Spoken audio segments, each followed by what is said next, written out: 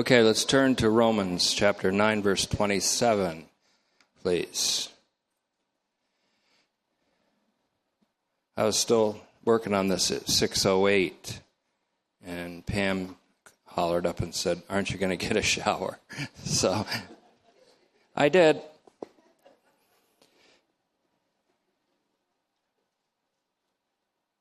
Romans 9:27, out on the information table there is information indeed, because we have the expanded paraphrase of Romans with some infused commentary, more than I expected, but there's going to end up being 30 or 40 insights after we're done with this paraphrase.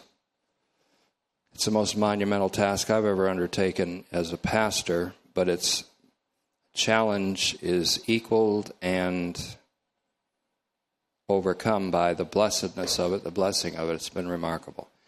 But Romans 9:27 is we're going to pick up tonight. 1:1 through 9:26 are available in 3 increments out on the information table. So I recommend sometimes just a passing reading is all you need. This distilled phase of Romans has the power, I think, and the potential to be a concentrated blessing greater than we found in the exposition, because this is the concentrated insights from Romans and the fruit of God's graciousness and discovery.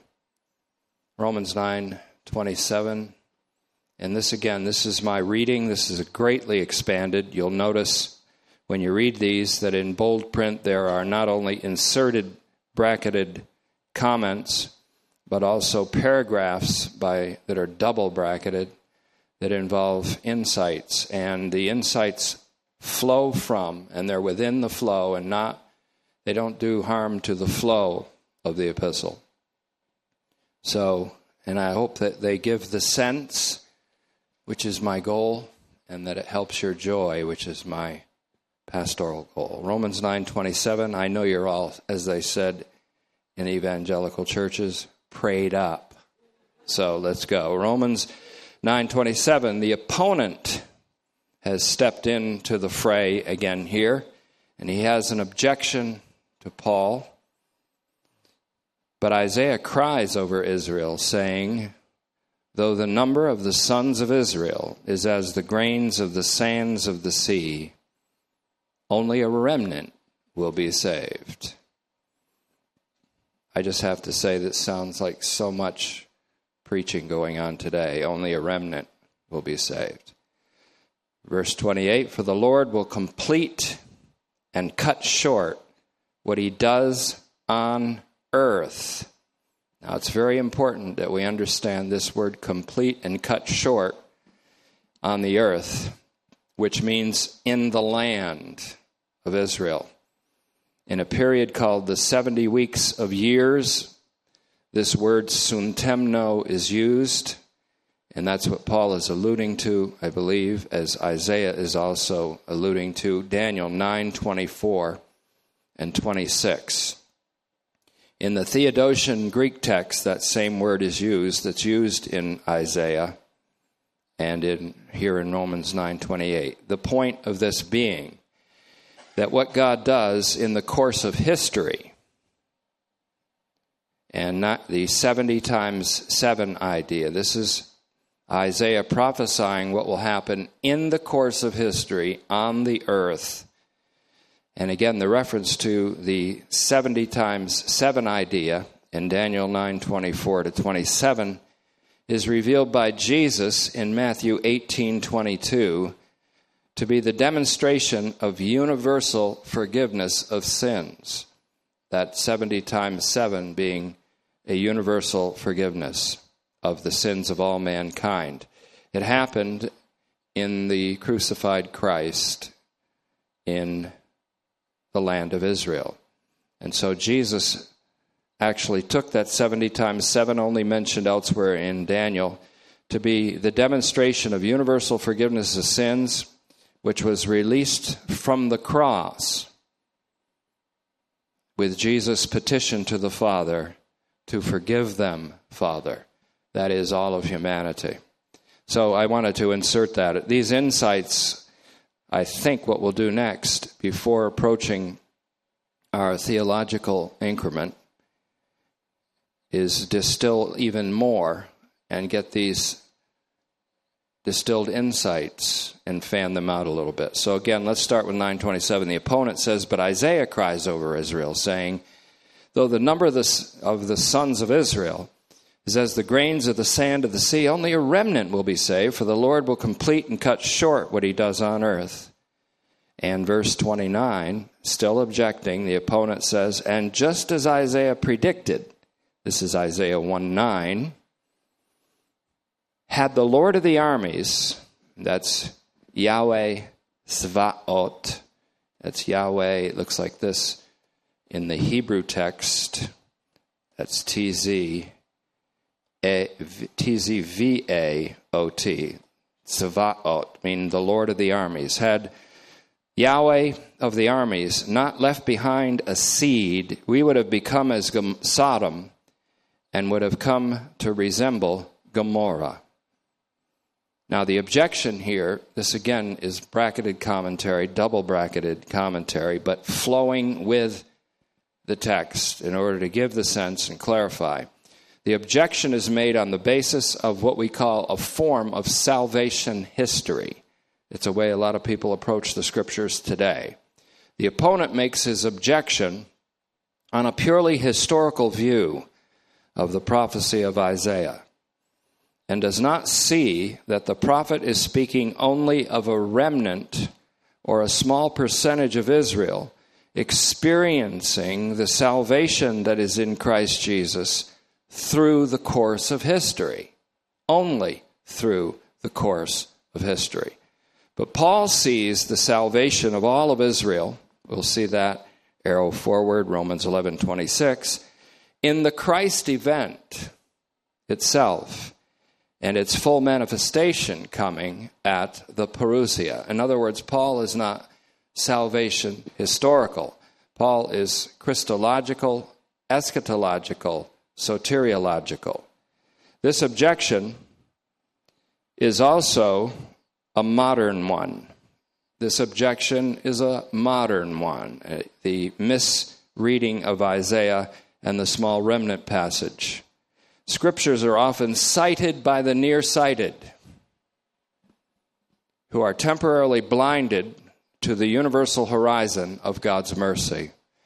As Israel was blinded temporarily and is blinded temporarily so that she couldn't believe if she wanted to, according to John 12:39 and 40, very interestingly, and will still be saved. So all of theologians today that read the scriptures this way are merely temporarily blinded and nearsighted. So again, this is what I wrote. I take responsibility for it. Scriptures are often cited by the nearsighted who are temporarily blinded to the universal horizon of God's mercy, which comes later in Romans 11:32, and the universally saving significance of Jesus Christ, as well as the universally salutary or salvific effect of the cross of our Lord Jesus Christ. Because of this myopic reasoning, narrow-minded reasoning with a very narrow horizon, many agree with Augustine's conclusions that the vast majority of humanity are and will be populating a hell of endless torment. This is how serious these misreadings can be. Paul then answers in verse 30, "What shall I say in response to this then?" Clearly there is a dialogue, a dialectic going on here. What shall I say in response to this then? How about this? The Gentiles who were not actively pursuing a status of rectitude have apprehended the status of rectitude. But it's a rectitude that is from faith. This reminds us back in Romans 9 that it is not of him that runs, but of God who shows mercy. So the Gentiles weren't even running, and they attained the prize. The Jews are running, but they're using the wrong way to attain righteousness by the law, and so they're not obtaining run as they will. And that's just a spontaneous commentary, which shows this thing is endless.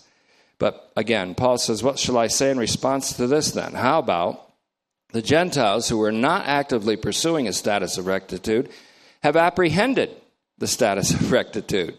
But it's a rectitude or a righteousness that is, notice this, from faith.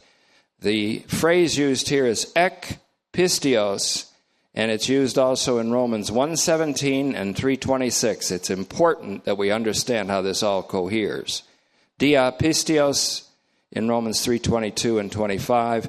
Ek pistios in Romans 1:17 and 3:26 refers to this faith as the faithfulness of Jesus Christ. So Paul says they have apprehended the status of righteousness, but it's a righteousness that is from faith on the basis of Messiah's fidelity, a status that is in compliance with justification by Messiah's faithful death. In verse 31, Paul continues and he said, but Israel, pursuing a law leading to righteousness, did not attain that law. Here's a hint. No such law exists. No such law leading to righteousness exists. You have to go to Galatians for this one, 3:21. If there was a law that could lead to righteousness, or if there was a law that could lead to life, then salvation would be through the following of a law, but no such law exists. So that's what Paul is referring to here. Again, Israel, verse 31, pursuing a law leading to righteousness, did not attain that law. Bracket, such a law does not exist. The opponent, verse 32. Why did Israel not attain this rectitude, this God-approved livingness? Paul, because they were not pursuing the status of rectitude on the basis of faithfulness. That is, Christ's faithfulness. But on the basis of works, in compliance with the law of Moses. While pursuing, they struck their foot against the stone that trips people up, not only then, but today. As it is written, look, Yahweh says, I'm laying a stone in Zion that makes people trip. Giving new meaning to the statement, are you tripping? It's a rock of offense. The word here is petron skandalon, which is what Jesus Christ crucified is called. The cross of Christ is a skandalon. It's an offense. But those who believe in him will not be put to shame. This is a conflation of Isaiah 8:14 and 28:16. This has to do not with believing in him for salvation or justification, but believing in him and not being put to shame because you believe the right gospel. Double bracket commentary, therefore. This is a long one, but important. This tripping stone is none other than the stone whom the builders rejected. Those builders being the religious leaders in Jerusalem who rejected the stone, Jesus Christ. But God made that same rejected stone the keystone of a new creation, the cornerstone, headstone of a new creation. That's a reference to Psalm 118, 22 to 23, Matthew 21, 42. This rock of offense, then, also is none other than Christ and him crucified. 1 Corinthians 10:4.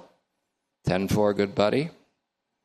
Compared with Galatians 5:11, which shows the cross to be a scandal, which shows why certain preachers at the time did not want to preach it, because their motive was to escape persecution which they would have received from their fellow Jewish Christians and non-Christians. So this rock of offense is none other than Christ and him crucified. So however you want to call it, the stone that trips up or the rock of scandal, it's Christ and the gospel. Now, we lead into Romans 10. This is the most treacherous territory that I've trod in this study. But I'm more and more convinced, and this is our third time through, probably my 8th time through, and I'm going to take my stand on this. Romans 10 reveals that the distinction throughout Romans, the epistle, this is an intro leading into Romans 10. Romans 10 reveals that the distinction throughout Romans, the epistle, is not between a gospel, closed in quotes, that proclaims salvation by human works, and a gospel that proclaims salvation by the human act of believing. That's not the distinction.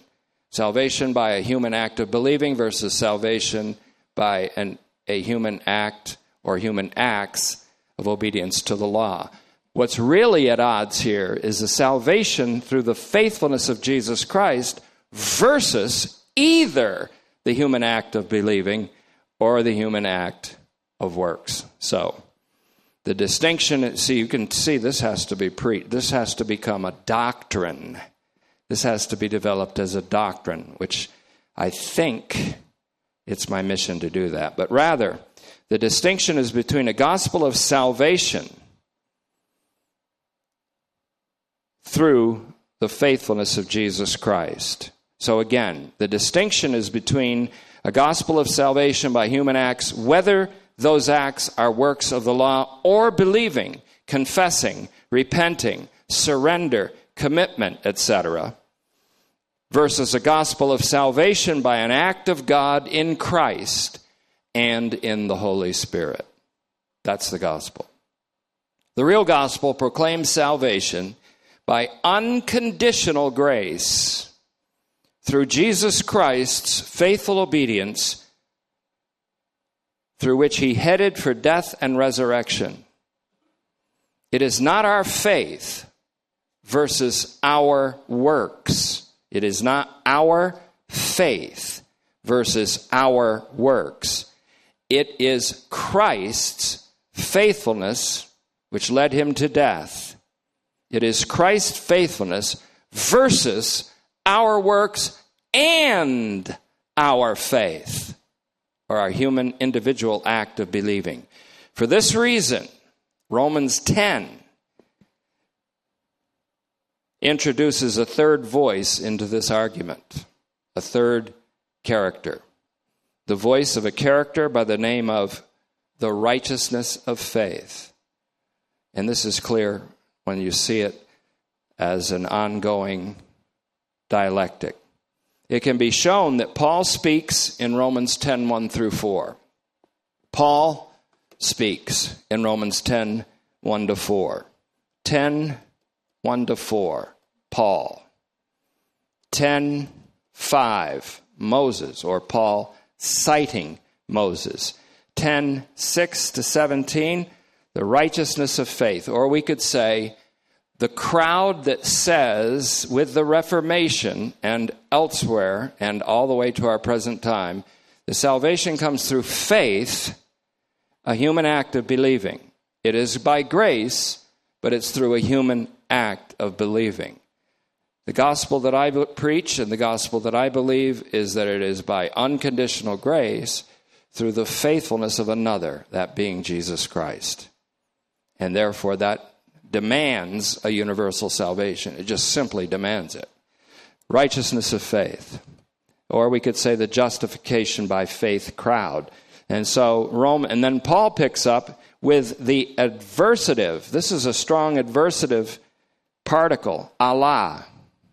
On the contrary, au contraire, but I say. So we see a clear break, 10, 18 to 21, is Paul again. So Paul brackets this chapter, but in between, he allows for Moses to speak, and for the righteousness by faith crowd to speak. And then he takes umbrance with both and says, but I say, and this is the Pauline gospel, which is the gospel of God about his Son. So let's see how it works out, and we'll see in a moment. But I'm still leading into this now.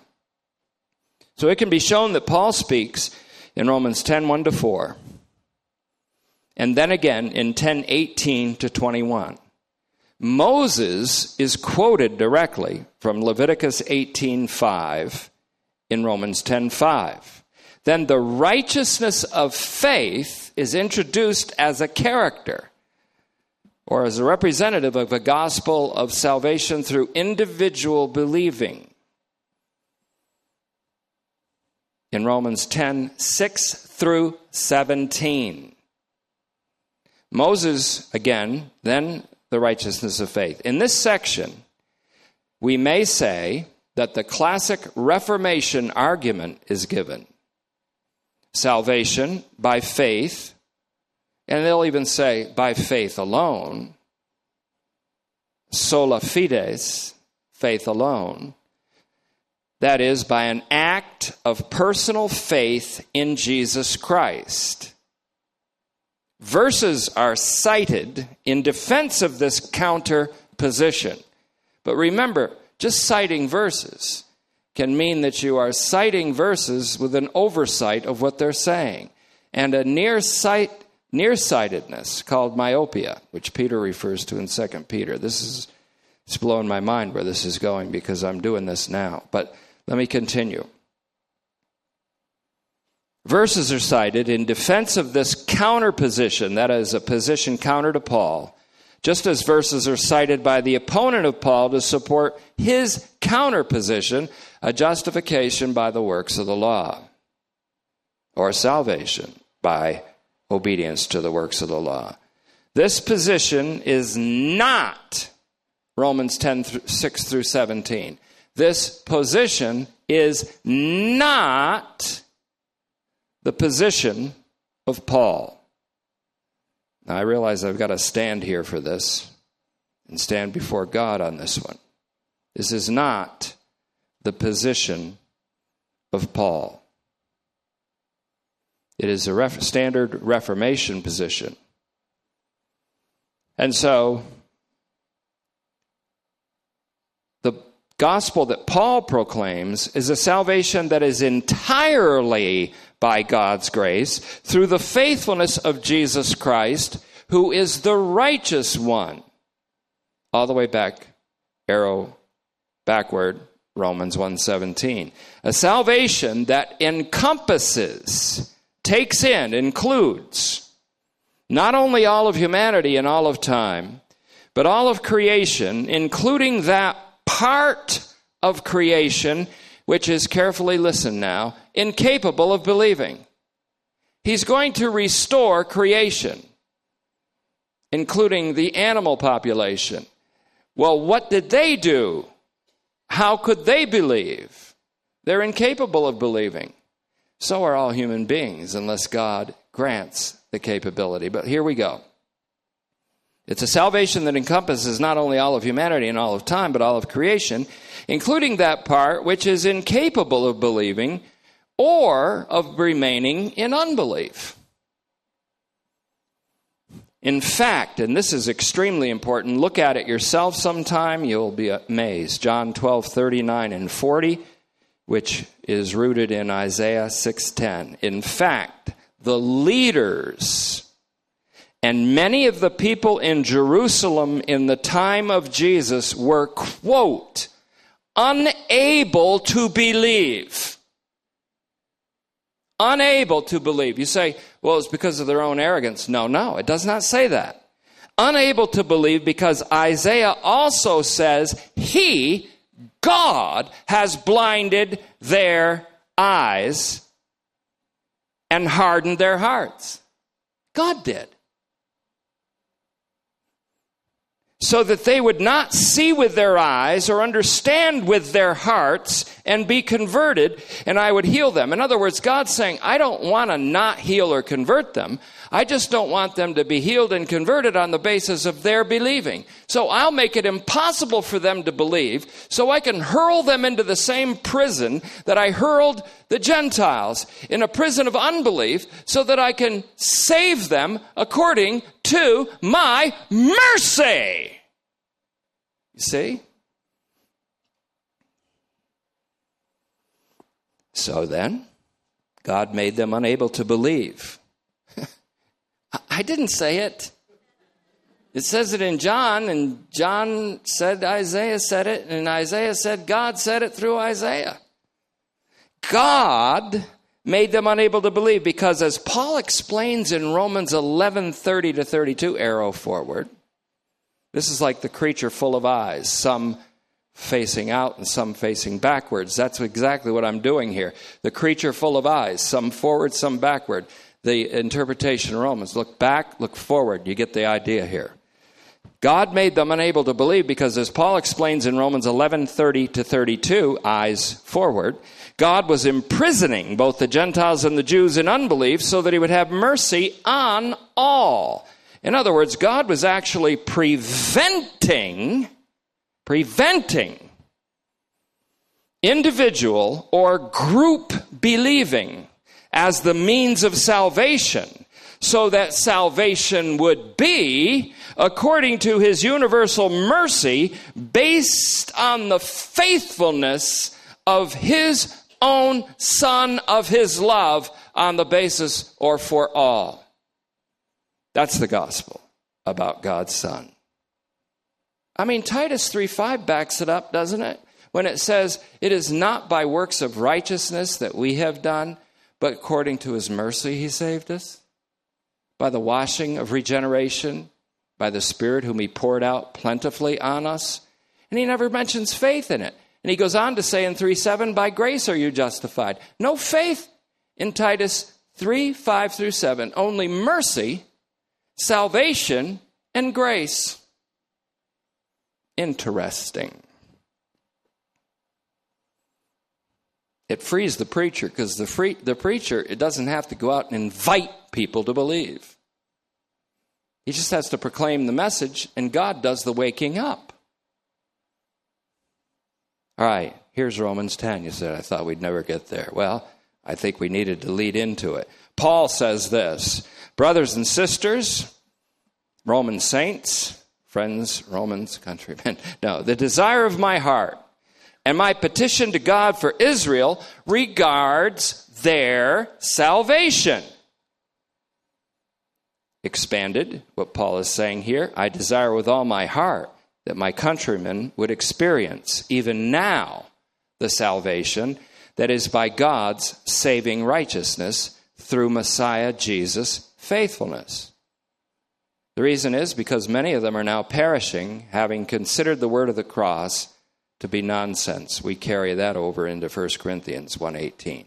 Verse 2, I can testify about them, Paul says, meaning I've been in their shoes. I know where they're at. I can testify about them that they have a zeal for God. Paul explains in Philippians 3 that his zeal was so intense that he killed people for it. A religion that kills people. Let me think about that. I never heard of such a thing. Kills people for God. Oh, never mind. I'm wandering. Much study makes you loopy. I guarantee it. So, they have a zeal for God, but it's not according to knowledge. The knowledge he's speaking of here is the epignosis knowledge of the Son of God in his universally saving significance. The knowledge of the truth, in other words, that's embodied in Jesus. Their zeal for God has nothing to do with their knowledge, which they don't have yet. See, it's God's will not only save all mankind, but bring all mankind to the knowledge of the truth. This is what they lack. They lack the knowledge of the truth, which would allow them to experience salvation, even now, in some meaningful measure. That's what Paul wants. And by desiring, hold on. Verse 3, because being ignorant of God's righteousness, which is his saving act in Jesus Christ, that's apocalypsed by the gospel. And by desiring to establish their own rectitude, which would result in what? Self-righteousness. They have not been subordinated. They have not been caused to submit to God's righteousness, which is the saving act of God in Christ. For Christ is, listen to this, this is a Big 10-4. Christ is rightly perceived as the end. And this word telos is extremely important. Jesus said, I'm the beginning and the end. Telos, T-E-L-O-S, in Revelation 22:13. Jesus is the beginning and the end. For Christ is rightly perceived as the end of the law. That means both end in terms of end game and goal. Which one is it? It's both. I'll explain in a moment. For Christ is rightly perceived as the end of the law as a means for rectitude to everyone who believes. In other words, let me say it this way.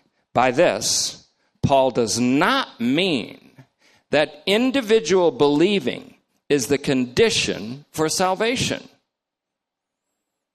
but that it is the stipulation for perceiving Jesus Christ to be the goal of the Torah and the end of the Torah as a means to attain righteousness or justification in God's eyes.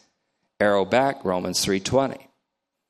Christ is known as the telos of the Torah, as a means, in other words, and even as the identity of righteousness. To the Jewish people that believed in Paul's day that did not believe, they believed the Torah to be the standard of righteousness, the law itself to be the standard of righteousness.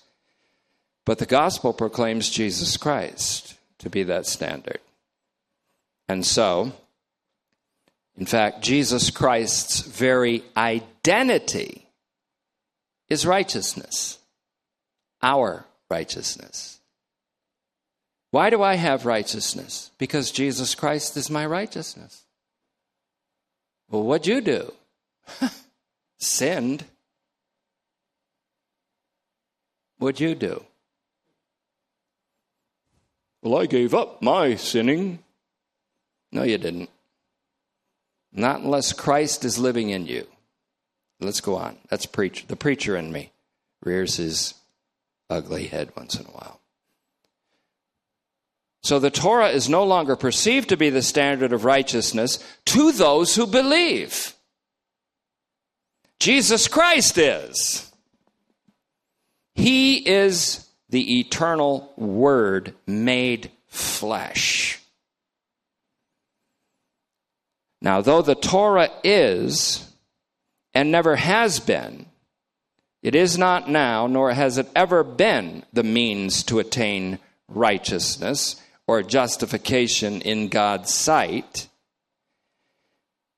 It nevertheless stands tall, as Paul said earlier, as the testimony of Jesus Christ, whom God has made to be righteousness for us all. Fulfilling this wonderful prophecy, look at it yourself, meditate on it, reflect upon it, discover for yourself. I put this in here. The days are coming, declares Yahweh, when I will raise up a righteous branch of David. This is Jeremiah 23:5 and 6. And you can confer with Romans 1:3 and 15:12 on this. He will reign wisely. The branch, the righteous branch of David is also the seed, according to hereditary lineage of David in Romans 1:3. I will raise up, the word for resurrection there is used. a righteous branch of David. He will reign wisely as king and administer justice and righteousness in the land. Love this verse, verse 6. In his days, Judah will be saved, and Israel will dwell securely. And this is what he will be named. We've already seen Yahweh Tzvaot. Here is an even more far-reaching one. Yahweh Tzidkenu. Yahweh, our righteousness. He shall be called. In his days, Judah will be saved and Israel will dwell securely. This is what he will be named. Yahweh Tzidkenu, which means the Lord is our righteousness. Does this remind you of 1 Corinthians 1:30? It reminds me of 1 Corinthians 1:30. Then I spent a lot of time in a book called the Bible. So it reminds me of God has made him to be for us righteousness.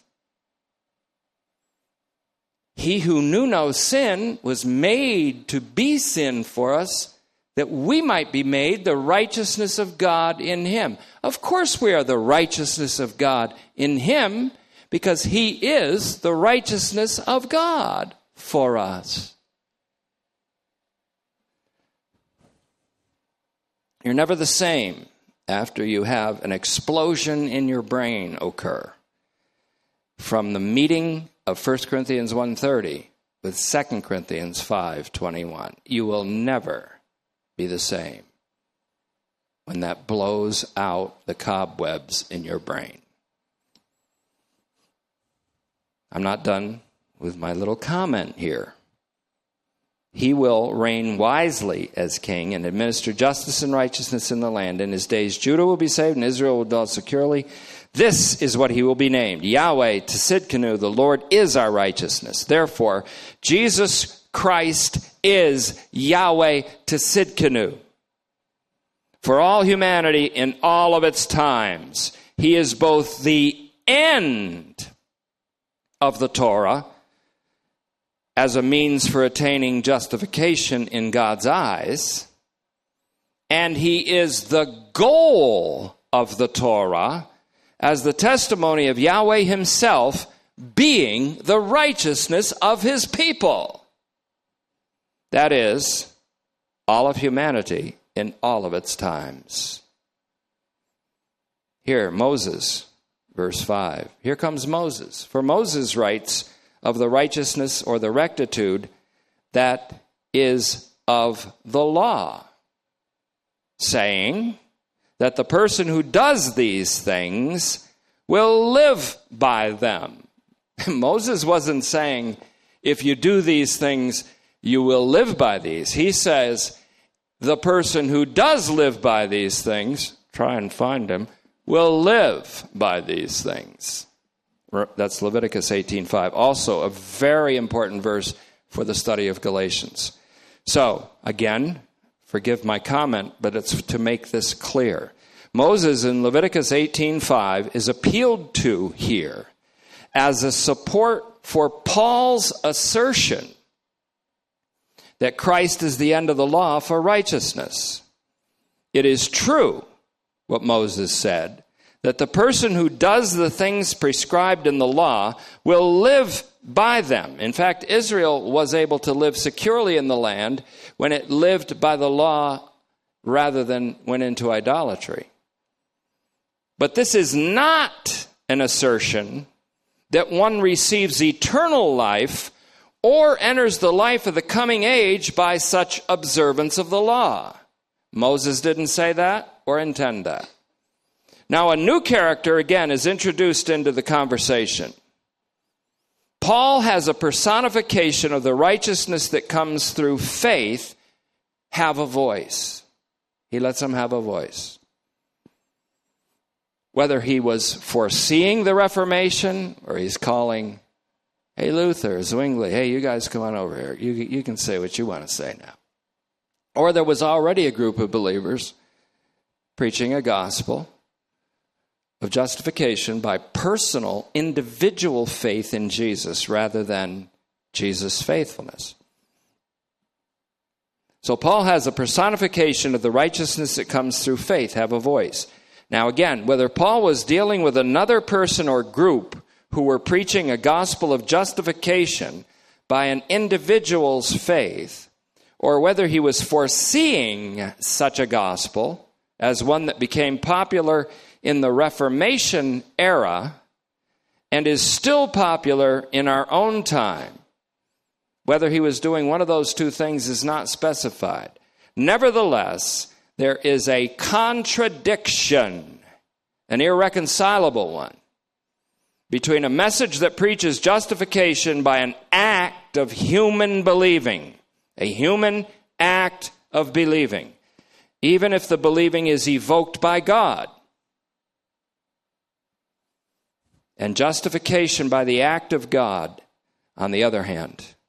Justification in the eyes of God through a human act of believing is just as unlikely and in fact is in error as justification by human acts of obedience to the law. So the real issue is justification by the act of God through the singularly efficacious faithfulness of Jesus Christ. In the unfolding of Romans 10, Paul allows Moses to speak to show the fallacy of justification and salvation by the doing of the things commanded in the law. In 10:6-17, he allows a hearing of the gospel of justification by each individual's act of believing, which, oddly enough, as it always does today, also brings in the notions of calling on the name of the Lord and confessing Jesus as Lord, which is a confession that, oddly enough, all of humanity, in fact, all rational beings will make, according to Philippians 2:9-11, not as the means of their salvation, but as a free pledge of worshipful allegiance to Jesus as Yahweh. So even for the people that think that all people are going to believe and be saved, the Scripture says all people are going to believe, but not to be saved, but in order to worshipfully enter into an allegiance to Jesus Christ willingly. So this gospel of righteousness through the individual's faith finally puts the burden of responsibility heavily on the shoulders of the Christian, especially the missionary or the preacher, who must somehow persuade or invite or coax people to believe. How many Christians think, if I didn't witness to my neighbor and they died, they're going to hell because of me? That's because you believed a gospel of individual believing rather than God was in Christ reconciling the world to himself, not imputing their trespasses to them at Calvary's cross. So here's the righteousness of faith, verse 6. Here's the character, RF, righteousness of faith. But the righteousness that comes from faith speaks this way. Don't you think he's personified something called the righteousness that comes through faith? It speaks. Who speaks? Persons speak. And it says this, he speaks this way. Do not say in your heart. Now that's Deuteronomy 9:4. Who will ascend into heaven? Which rightly says you can't get saved by ascending into heaven.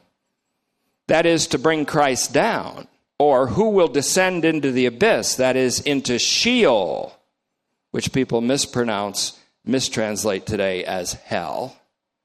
It's because they don't have a hell of a lot of knowledge. Who will descend into the abyss? That is to bring Christ up from the dead. Rightly, you can't get saved by descending into Sheol to bring Christ up, or to ascend into heaven to bring Christ down. That's right. But what does it say? The righteousness of faith, that is, which we might call the justification by human faith crowd today. What does it say? It says, the word is near you, in your mouth and in your heart. That is the word of faith which we proclaim. Here's the problem. Paul isn't saying what I proclaim. He's saying what the righteousness of faith crowd proclaims, which takes in a whole lot of the Reformation crowd and the whole Reformed church and the majority of preachers on the radio and television today. And I'm not criticizing them. I was blind until God opened my eyes. I was hardened until God took out the stony heart. I did not know these things 10 years ago, really. I had to study. And the Lord was gracious enough and had such a sense of humor. He said, let me reveal some stuff to him. Yeah. Now, the righteousness that comes from faith. Paul does not proclaim this word of faith. Where else does he say, I'm proclaiming a word about faith? He says, everywhere else, I'm proclaiming Christ.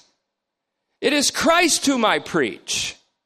So he's not talking here. Paul does not proclaim this so-called word of faith, but Jesus Christ and his faithfulness according to the apocalypse of a mystery in Romans 16:25. That's what Paul preaches. The righteousness of faith is still speaking then, saying this. You ever heard this one before? If you confess with your mouth. See, it's not just simply you believing. Now you got to do, see, it's just like the law. Get circumcised, but you got to do the rest of the law. Believe, but you got to confess. And you got to get baptized. And you got to surrender. And you got to repent. And you got to be so sorry for your sins that God would be looked down upon you with pity and say, well, I might as well forgive him then. If you confess with your mouth the Lord as Jesus, which everybody's going to do in the eschaton, and believe in your heart that God raised him from the dead, you will be saved. Now, please contrast this future tense, you will be saved. Please contrast this future tense, you will be saved, which the word of faith says, with this little statement made by the Apostle Paul in Ephesians 2:8. By grace you have been saved. Through a faithfulness that is not of yourselves. It's the gift of God. Not of works. Meaning not of works or your personal faith. Lest any person should boast. You say, I don't boast in my works. No, but do you boast in your believing? I've been saved by faith alone in Christ alone. Really? I've been saved by Christ alone. Not sliced alone. Christ alone.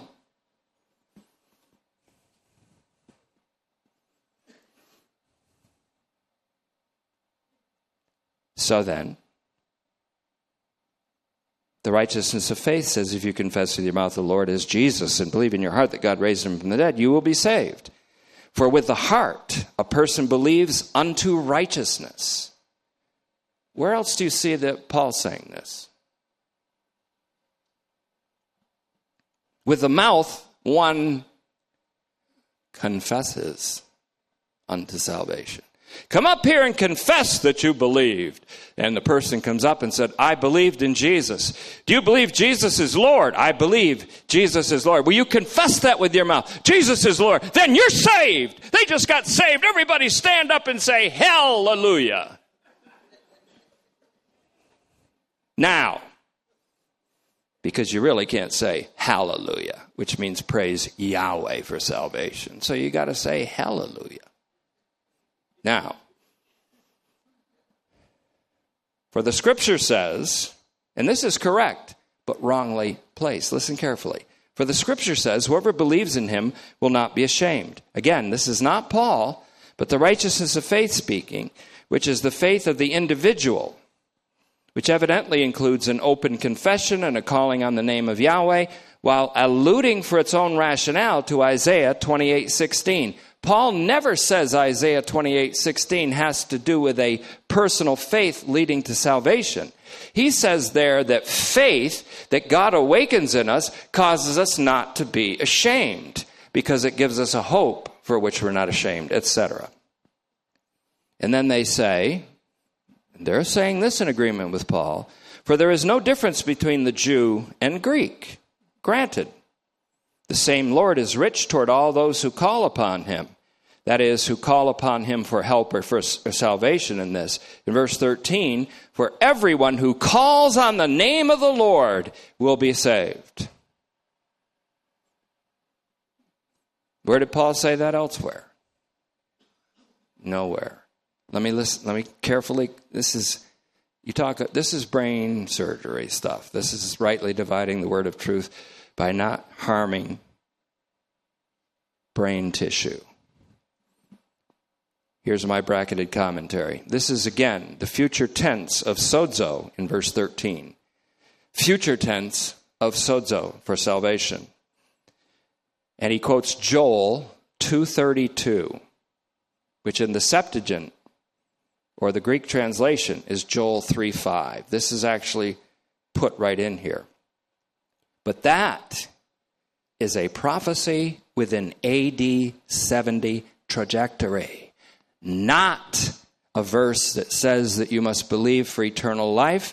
This is a prophecy from Joel with an AD 70 trajectory, meaning that all those in Israel who believe in Jesus as the Christ will be saved from the historical judgment coming on Jerusalem, its temple, and the land of Judea, which Jesus prophesied in the Olivet Discourse, Mark 13, and its parallels, Luke 21, Matthew 24, and John spoke of in Revelation 6 through 19. So again, this is not Paul saying that one must call on the Lord to be eternally saved. Just that as it is not Paul saying that belief results in justification or that confession results in salvation.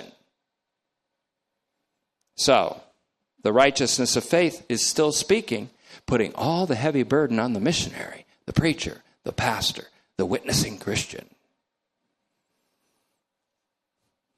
So verse 14, consequently, says the righteousness of faith. This is the reason. And this is why people volunteer to be missionaries. Consequently, how will they call upon him in whom they have not believed? How can they believe in him of whom they have not heard? And how will they hear without a preacher? Moreover, how will they preach unless they are sent? As it is written, how timely is the arrival of the feet of those who proclaim good things. Again, misapplying this to eternal salvation, Isaiah 52:7, Nahum 1:15. But not all have believed the gospel. Oh, how terrible. Therefore, as Isaiah says, Lord, who has believed our report? Akoe, Isaiah 53:1. Therefore, faith, meaning in this context, the faith that saves, comes from the report. And the report that is the word about Christ. Here's some more brain surgery.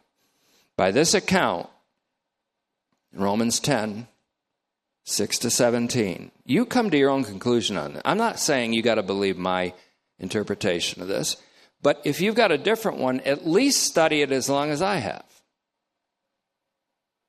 And then I'll respect you. And I say that to all, especially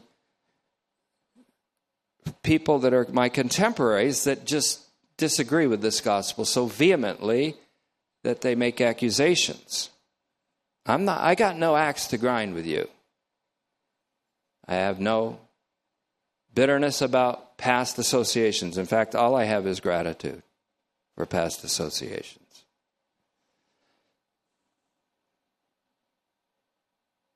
By this account, those who do not believe will not be eternally saved. If you're saved by believing eternally, then by not believing, you're not eternally saved by this account. But 1 Timothy 4:10 speaks authoritatively in sync with Paul's gospel, and thus with the gospel of God, saying that God is the Savior of all of humanity, especially, though not exclusively, of those who believe. 1 Timothy 4:10. God is the Savior of all human beings through the faithfulness of Jesus Christ. The only faith that's efficacious for salvation is the faithfulness of Jesus, the righteous one. You keep shouting it into this generation and you get it, but this generation doesn't get it. The next one, I hope, does.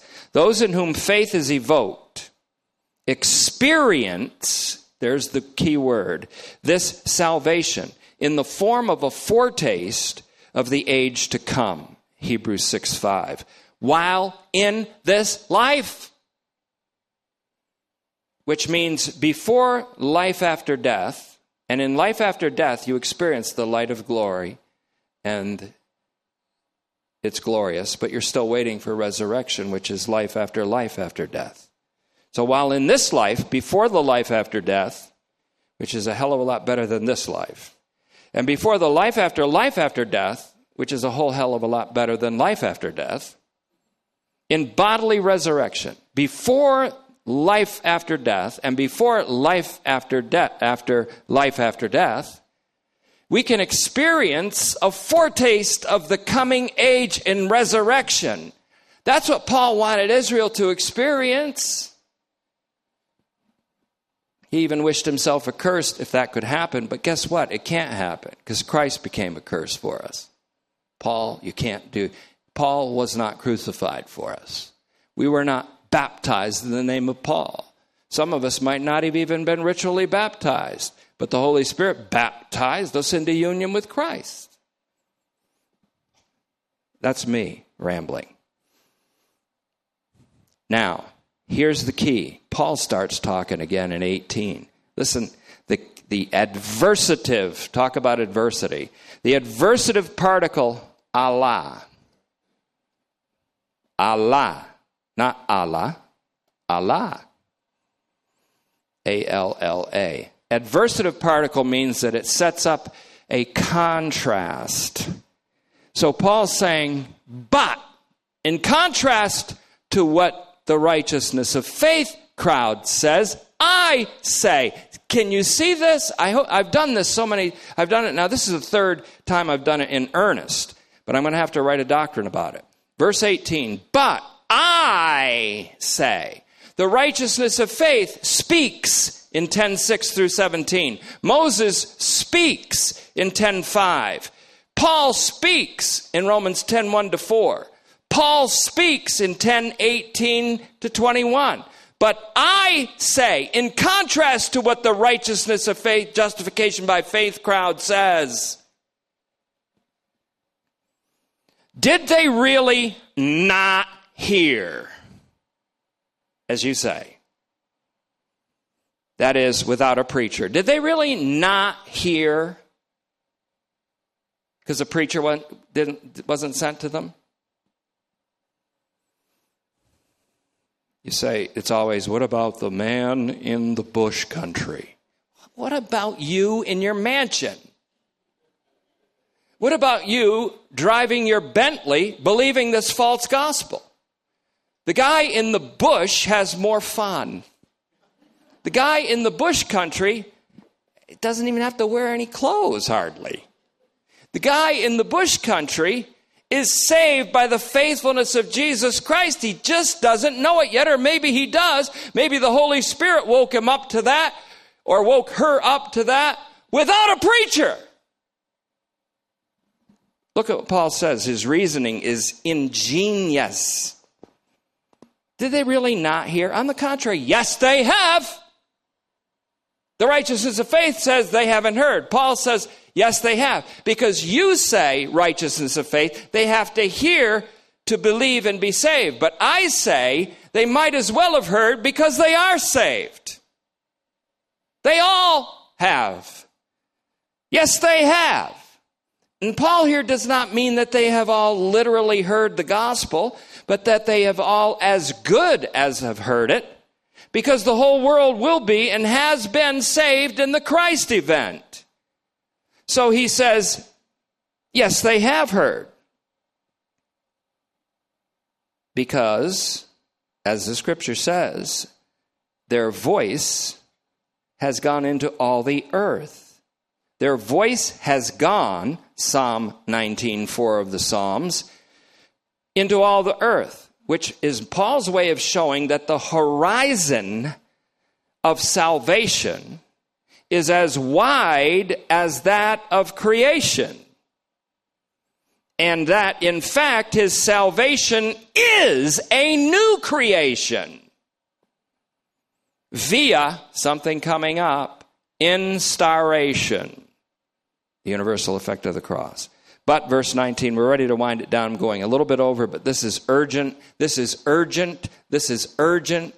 This makes the time that we spend doing other things almost look like time not as well spent as this. But verse 19, but, Paul again, but in contrast to what the righteousness of faith crowd says, in contrast, I, Paul, say, did not Israel understand? Did Israel not understand? First, Moses said, now Paul's quoting Moses only with creativity and proper correctness. First, Moses said, quote, I will make you jealous. Speaking who? Israel. I will make you jealous by those who are not even a nation. And I'll provoke you to anger by a nation that is void of understanding, as you see them. Then Isaiah backed him up very boldly. Isaiah was very bold. Paul was very bold. May I say boldly, I am very bold to say these things. Yes, I am. I'm bold. Then Isaiah backed him up very boldly. Here Paul cites Isaiah correctly as he quotes Moses correctly, saying, for Yahweh, I was found by those who were not seeking me. Oh, man. I revealed myself apocalyptically to those who were not asking. Isaiah 65:1. But to Israel he turned around and says, Yahweh says through Moses, all day long, or through Isaiah rather, representative of all the prophets, all day long I have stretched out my hands to a disobedient and defiant people. Isaiah 65:2. But follow the arrows. Romans 11:28. Israel are enemies of the gospel for your sake, so that God can sum them up with you. Romans 11:33-36, in the universal return of all to God. So please notice that the law and the prophets, Romans 1:2, arrow back, Romans 3:21, arrow forward, eyes forward, Romans 16:26. The law and the prophets attest to the gospel as proclaimed by Paul. First Moses, representing the law, and then Isaiah, representing the prophets, forcefully and boldly back Paul's gospel. So, we're going to Romans 11 next. And I have some stuff on that, but we're done. So thank you, Father, for this opportunity. We're grateful. Oh, how grateful we are through our Lord Jesus Christ. Who shall deliver us from this inability to believe? I thank God through Jesus Christ our Lord.